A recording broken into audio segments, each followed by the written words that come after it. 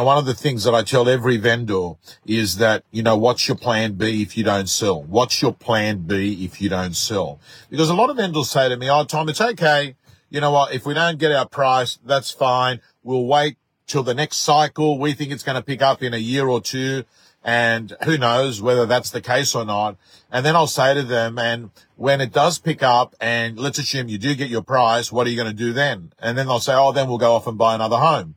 And then I'll say, so what do you think you're going to do? You're going to be able to sell your home at a higher figure and be able to buy the new one in 2 years' time at today's price? No, you'll be paying the new price on the new property. So the truth of the matter is, whether you decide to keep your property and wait till the market goes up before you make your move, you're in exactly the same situation, because you're not lay-buying the new property, right? You're actually going off and you're paying the new market prices. So it is a really good thing, if you're a real estate agent, to always say to a vendor, what's your plan B if we don't sell? And then you can sit down and you can work through it.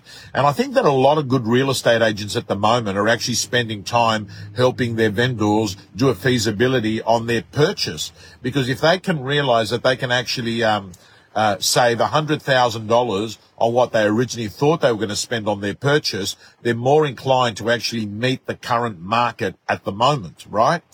And I think a lot of the times when vendors have been doing their feasibility and their market diligence on selling and buying, they've been looking at prices in the new area at a time when prices were higher. But a lot of these vendors, of course, now are very vulnerable and actually do sell at a lower figure. And one of the things, this rain is bucketing down here. And one of the things that, you're able to help a vendor understand is when you sit there and say, listen, you might sell 50 grand less now, but you're going to buy 100 grand less. So you're actually $50,000 better being an upgrader in this market. So I urge every vendor at the moment, if you've got decent money, you should sell. Let's face it, we've got this melting pot of a couple or maybe 3 interest rate rises that are going to take us through to spring. And then we're going to have an oversupply of listings, because that's what happens in spring. Everyone puts their home on the market. So if you just think about it, the environment in 3 months' time is going to be that, where buyers are going to be like they're walking in to a candy store, and they're going to have an amazing amount of choice, and they're going to have vendors who are going to want to sell. And by the way, for those that always want to look at interesting stats, the best month to buy real estate, according to CoreLogic RP data and any of the data companies, is December, when everyone is at Westfield shopping, and you got a few vendors that is residual, hangover stock that needs to be sold.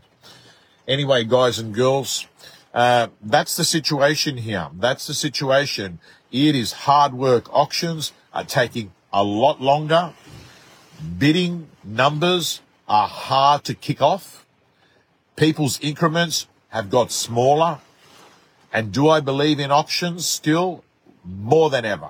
Because I can tell you, these 7 properties that didn't sell, most likely will be sold within the next 14 days.